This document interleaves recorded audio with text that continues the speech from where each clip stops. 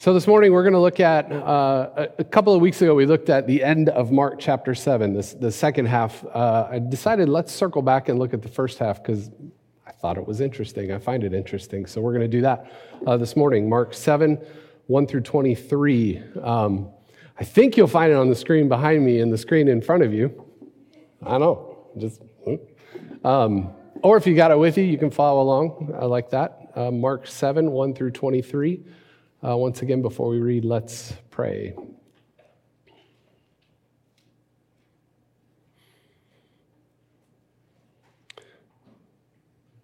God, thank you for this book. We're grateful that we have it. And we're grateful that when we read it, it reveals your heart to us. It reveals to us by your Spirit who you are and who you want us to be and who we're called to be. And somehow in the hearing, once again, we're changed and transformed. So we pray for that this morning. Open our hearts and our minds. Speak, Lord, for your servants are listening. In Jesus' name, amen. So Mark 7, starting at verse 1, the Pharisees and some of the teachers of the law who had come from Jerusalem gathered around Jesus and saw some of his disciples eating food with hands that were defiled, that is, unwashed, unclean. The Pharisees and all the Jews do not eat unless they give their hands a ceremonial washing, holding to the tradition of the elders. When they come from the marketplace, they do not eat unless they wash, and they observe many other traditions, such as the washing of cups, pitchers, and kettles. So the Pharisees and the teachers of the law asked Jesus, why don't your disciples live according to the tradition of the elders instead of eating their food with defiled hands? What's up with that? He replied, Isaiah was right when he prophesied about you hypocrites. As it is written, these people honor me with their lips, but their hearts are far from me. They worship me in vain. Their teachings are merely human rules.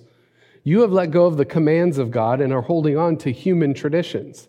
And he continued, you have a fine way of setting aside the commands of God in order to observe your own traditions. For Moses said, honor your father and mother. And anyone who curses their father or mother is to be put to death. But you say that if anyone declares that what might have been used to help their father or mother is Corban, that is, designated as a gift to God, then you no longer let them do anything for their father or mother. Thus you nullify the word of God by your tradition that you have handed down. And you do many things like that. Again, Jesus called the crowds to him and said, listen to me, everyone, understand all this. Nothing outside a person can defile them by going into them. Rather, it is what comes out of a person that defiles them. After he left the crowd and entered the house, his disciple asked him about this parable. Are you so dull? He asked. Don't you see that nothing that enters a person from the outside can defile them?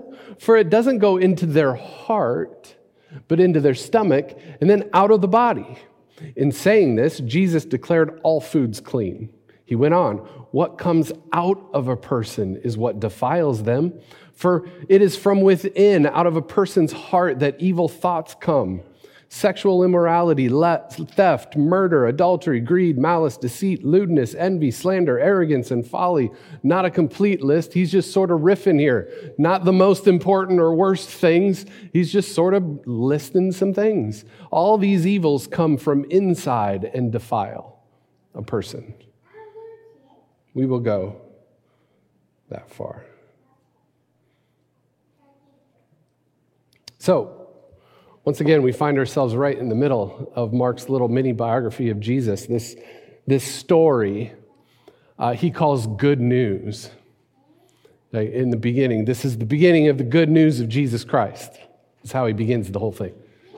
Like the good news. What's so good about this news? What's so good about it? And then Mark, tells this story about Jesus at a frantic pace. He keeps saying, immediately Jesus does this, and immediately he goes over here, and immediately he goes over here, and then immediately this happens, and immediately that happens. He wastes no time getting to all the good stuff in Jesus' life. It's like all kinds of good fruit coming out of Jesus' life. All kinds of really amazing things are happening. He's constantly telling us that the people are amazed. Amazed? What are they amazed at? Well, up to this point in the story, Jesus has done all sorts of really cool things. He's healed a bunch of people with unclean spirits, people with leprosy. He healed a paralytic. His friends ripped open a roof and dropped him down inside, and Jesus gave him his life back, made him whole. Healed a woman who's been bleeding for 12 long years, gave her life back. He did all sorts of things. He associated with the people that all good Jews tried to avoid. All these people he healed, he touched, he put their lives back together. He wasn't supposed to associate with them, and yet there he was. He did it. It was amazing, and people were amazed. Right? He did other sorts of things too. He calmed a storm, multiplied 5 loaves of bread, 2 fish to feed like 15,000 people, and he's walked on water. Yeah, this seems like good news to me. A dude can walk on water. I want more of that. And now we come to the point in the story where he begins rubbing shoulders with part of the religious establishment, part of the people who know what it means to worship God and be a person of God and to live in that world, to live that kind of life. So here's how the whole thing went down. So at this point in the story, clearly he's gaining a reputation, popularity. There are crowds, large crowds of people, thousands of people following him wherever he went in and around Galilee, just sort of doing his thing. So that's up north in Galilee where he's working, right? Well, word about this new healer and teacher named Jesus sort of spreads really quickly, and eventually it makes its way down south to Jerusalem, the spiritual center of the people of God. And part of the religious establishment, the people who know what they're doing, who know what they're talking about, the Pharisees, well, they catch wind of this Jesus, and they become curious. They're interested. Well, what's going on? Who is this guy? What's going on with that guy? So they're hearing all these rumors about all this really cool stuff happening up north with this guy named Jesus. They send a delegation of Pharisees and teachers of the law up north to Galilee in order to investigate. They get up there and they stand at a distance, and they're sort of watching what's going on with suspicious eyes. And then Mark tells us that they saw some of his disciples eating food with hands that were defiled. That is, they were unwashed. Right? Now, what are we talking about here? We're not talking about just hands that are dirty and grubby because you've been working in the dirt in the garden. That's not what we're talking about. We're not talking about the kids coming in because it's time to eat dinner and you tell them to wash your hands. No, we're talking about this is a religious thing. This is a ceremonial thing. This is a ceremonial washing of the hands, right? And they even had a very particular way in which you were supposed to wash your hands. Like you could only go up a certain amount on your hands, up on your arm. You couldn't go up too far, that's too far. You only had a certain point which you had to stop. You had to cup your hands in a certain way so that you didn't waste any water as you washed your hands. So that's what we're talking about here, right? They notice that Jesus' disciples aren't performing the ritual, the ceremonially washing of the hands. They just get there. And they already find something to judge. They just got there, and they have already found something to sort of pick at. Right? You can almost hear their thoughts. This is such a simple thing. You can almost hear the confusion, too, in their brains, because they've been hearing all of these wonderful things that Jesus is doing, all this fruit coming out of this guy's life. And this is such a simple thing. It's so easy. Right? Why don't they wash your hands, man? This Jesus doesn't even understand that he has to have his followers do the thing you need to do. Wash your hands. It's so simple. What's up with that? He must be a fraud. He must not really know what's going on here. So they say, Jesus, what's up? Why don't your disciples live according to the tradition of the elders? Why don't they do that instead of eating their food with defiled hands? Now let's think about the Pharisees. Who are they? Who were they? Generally speaking, we can say this. The Pharisees, really good people. Really good people. Often we make them the villains. Pharisees are really good people. They did all the right things. They believed all the right things. They said all the right things. They were really well respected in their own community. In fact, we could go so far as to say that the Pharisees were the moral and spiritual background of their community, right? They read their Bibles, they prayed, they tithed. They were really concerned that the people of God did the things that they were supposed to do. The most important things were to make sure you kept the 10 Commandments. In fact, they were so concerned that the people of God would keep the 10 Commandments. You know the ones. Don't make idols, don't steal, don't commit adultery, honor your father and mother, honor the Sabbath day, and keep it holy. They were so concerned that people made sure that they would keep the most important commandments, the big 10, the 10 Commandments. That here's what they did. They built this fence, what we call a fence, around the 10 Commandments. So you got these commands. Those are the most important ones.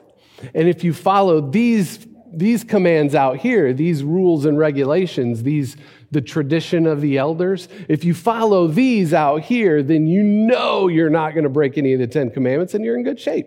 Seems like a good idea, right? And these rules consisted of all sorts of things, all 613 of them, if you can imagine keeping that straight. Right? So they consisted of rules like this. You could only take a certain number of steps on the Sabbath. And if you took one step over the amount of steps you're supposed to take, that was considered work. Like an Apple Watch would have been really helpful back then. Count your steps, or Fitbit or whatever. Like if you took one step too many, then that was considered work, right?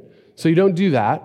You couldn't light a lamp on the Sabbath because that was considered work, right? So you had to light the lamp the day before, or on the Sabbath, you would just have to deal with the dark, right?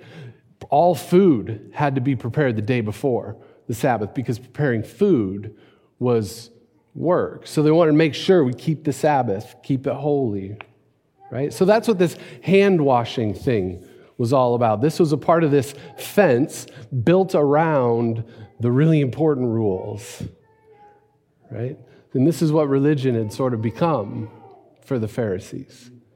Following the rules. They were entirely obsessed with what people did or did not do. They were entirely obsessed with the outside, the external, with the way things looked. And let me tell you, the Pharisees, they looked really, really good.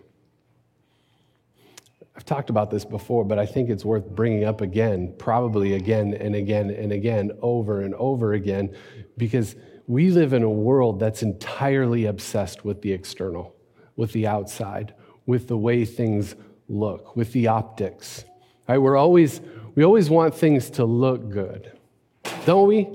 We do. We want things to look good. And I don't think I'm going too far when I say that this happens on every single level of human existence.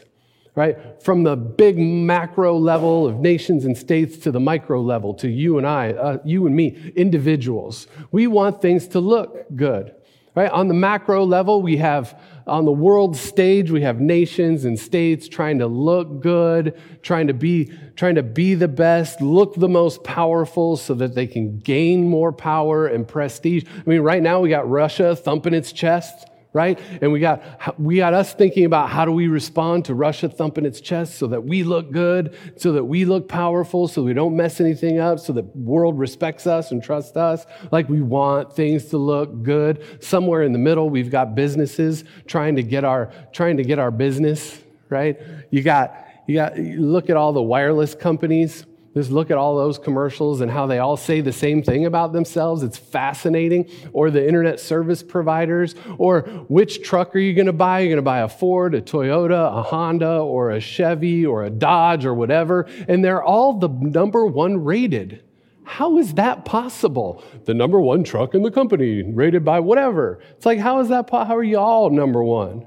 So we got that sort of in the middle, and then we got you and me and every other individual on the planet. We are concerned about the outside, about the way things look. Let's be honest about it. Most of us care a great deal about the external, about how we look, about how other people see us, right? We live in a world that's completely obsessed with the exterior, with the outside, with the way things look, with doing the right things. Why don't your disciples wash their hands? What's happening here? And Jesus responds, Isaiah was right about you hypocrites. Like, he goes right to it. He doesn't even waste time. He's like, you're being hypocritical. I'll just say it. He was right about you hypocrites. He said, these people honor me with their lips, but their hearts are so far away from me. They worship in vain. Their teachings are merely rules made by human beings. In other words, you can do all the right things, believe all the right things, it can look really good, and you can still be a train wreck on the inside. A little later on, addressing rules around food and stuff, he says this, don't you see that nothing that enters a person from the outside can make them unclean? Don't you see that? For it doesn't go into the heart. It goes into the stomach and then out of the body. What comes out of the person is what makes them unclean. For from within, out of our hearts, come all sorts of dirty, messy things, right? And again, this isn't a complete list. This isn't the most important, messy things list. He's just riffing. He's like, these kinds of things. So you see what Jesus is doing here, right? He's redefining righteousness for the people, for you and me. He's redefining holiness. You see, we often do this too, but the people thought that being righteous, being a good person was all about the things that we did. And Jesus says, no. It isn't about what we do, it's about who we are. It's an inside thing. It's not an action thing, it's a heart thing. You get the heart thing right, and the actions will follow. You get the inside right, and the outside will follow. If we stop and think about it for more than 30 seconds, we come to the realization, it's pretty obvious that there's a whole lot more going on inside a person than there is on the outside. And what we see when we look at people is just itty-bitty compared to what's happening on the inside, on what's in there but not seen. On the inside, we got hearts and intestines and veins and arteries and liver, lungs, brain, nerves, germs, bacteria. That's just the physical stuff.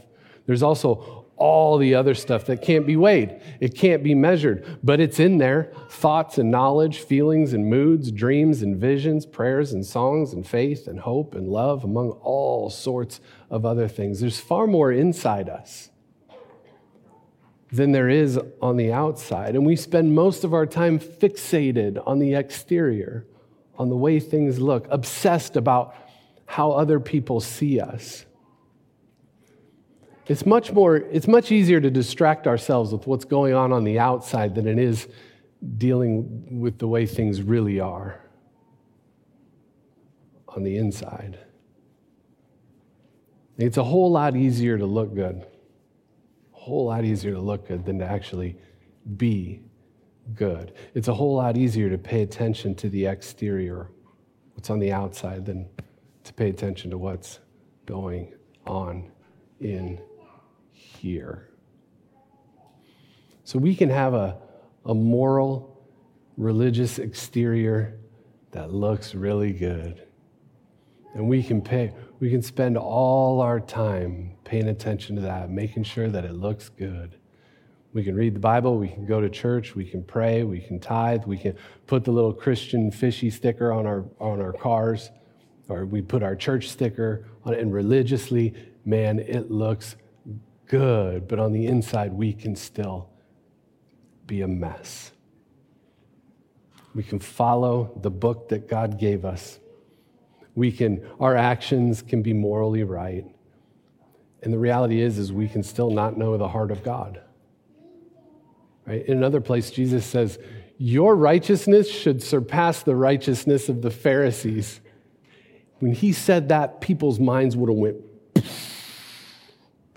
they're the most righteous people in the world. They did all the right things at all the right times. They thought the right things. They believed the right things. They did the right things. They're the most righteous people on the planet. What do we do? Where do we even start? Now, here's the thing. I can't tell you how the whole process works because much of it's mystery.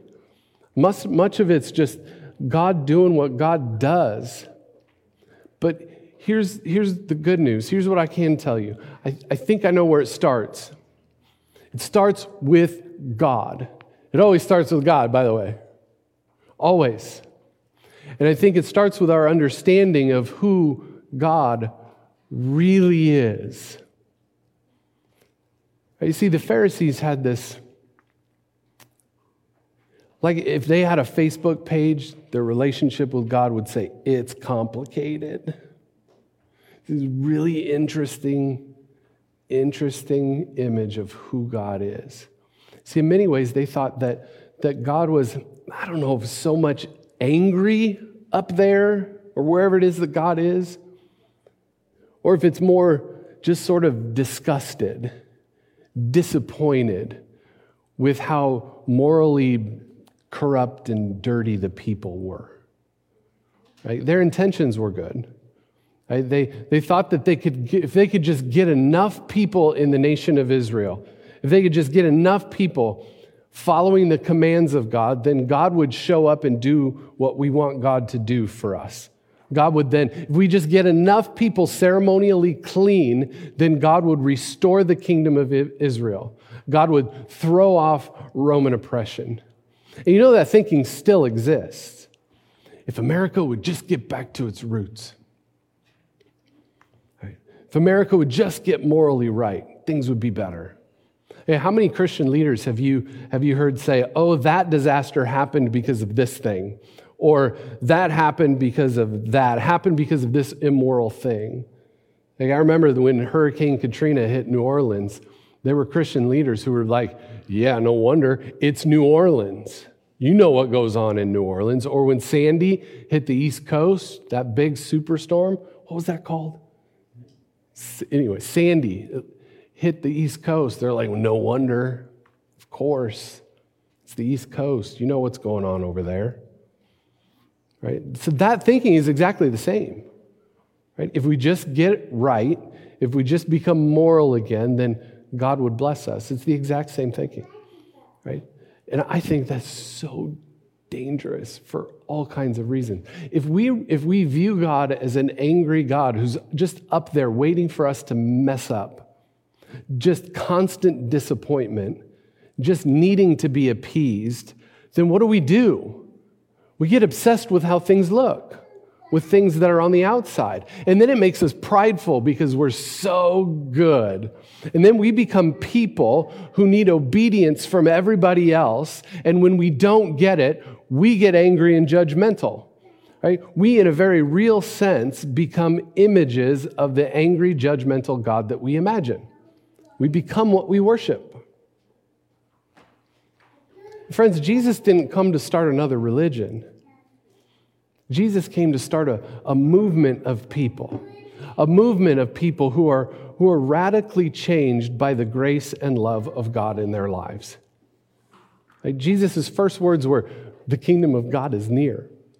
God is closer than you ever imagined before. Repent, which means change.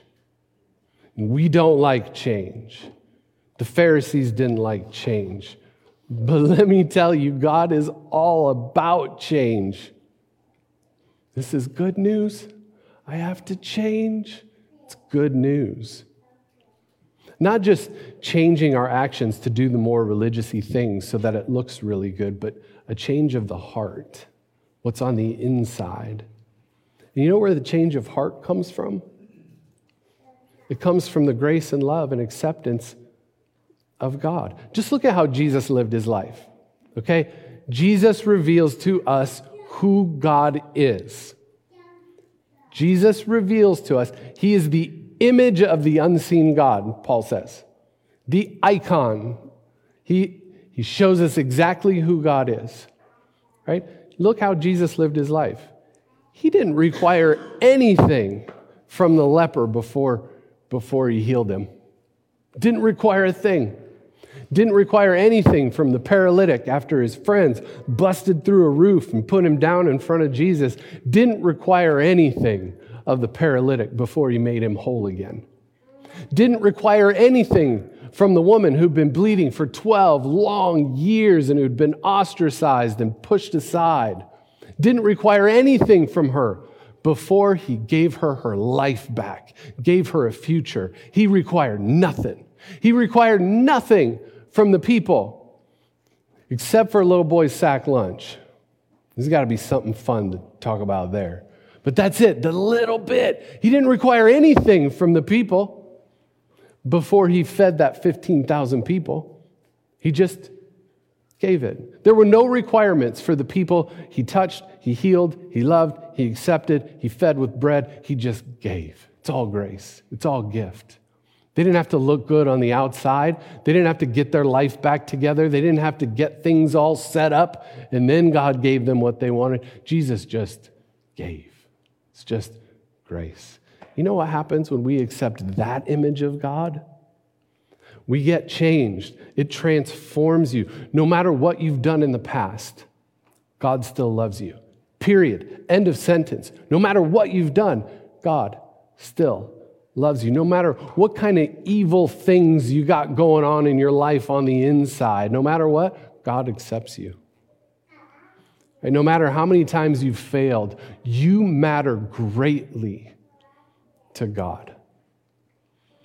If we receive and accept that love and grace and that forgiveness of God, we, in a very real sense, we become the image of God we were created to be. We become what we worship. We become loving, gracious, hospitable. Our hearts are transformed. The inside is changed, and the outside, our actions, they become different as a result. Like we become people who naturally do what God wants us to do because we've been changed on the inside. That's where it starts. Not just trying to look good. It starts in here, and we do the really hard work of working with God to change our hearts, the God who will never leave us, the God who always loves us, the God who will accept us no matter what. It starts there.